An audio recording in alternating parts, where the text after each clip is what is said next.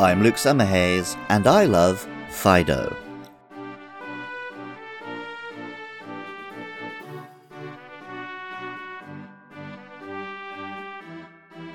In traditional fairy folklore, eating the food of the fair folk is often a path to disaster. Join the fairies for a tea party and have a sip? Maybe you'll wake up 100 years later, or as a frog, or maybe you won't wake up at all. Accept a bite to eat? Maybe you're transforming? Maybe you just accidentally accepted a marriage proposal from the fairy queen, or maybe you're bound to the afterlife for the rest of your waking years. Perhaps because of this association, a few food-based Pokemon have been fairy types over the years. They also happen to all be somewhat dessert-based, cakes, pastries, creams, and so on.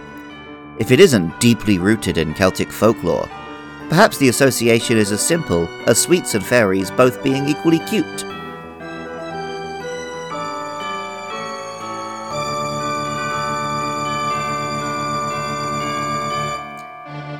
Fido is fairy, food, and very cute. A little dog with a doughy body and ears that look like Princess Leia's bun. The internet immediately fell in love with it. The ears could be based on the Spanish pastry Ansaimada, or a classic Danish pastry. Pokemon Scarlet tells us, "This Pokemon is smooth and moist to the touch.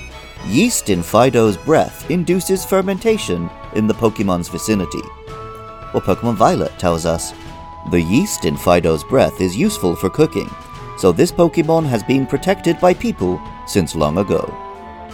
Fido is very cute, but the idea of yeasty breath that makes baking go better it's odd at the very least. The whole Pokemon could be a pun on the idea of purebred dogs. The English name is an obvious mix of doe with the common dog name Fido, while the Japanese name Puppymochi is a simple, cute mix of a baby dog and a popular Japanese sweet. With the pun game being so strong on Fido, the idea of an evolution saw a lot of speculation online. At level 26, we got our answer, when Fido evolved into Daxbun.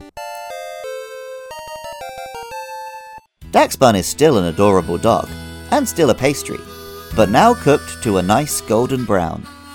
This is reflected in the ability Well-Baked Body, which means Fido takes no damage from fire-type attacks, but is instead boosted by them.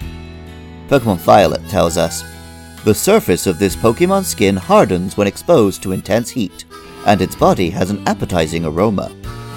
Like Fido before it, Daxbun apparently has a scent which helps produce food, though the exact implementation here is a little less gross.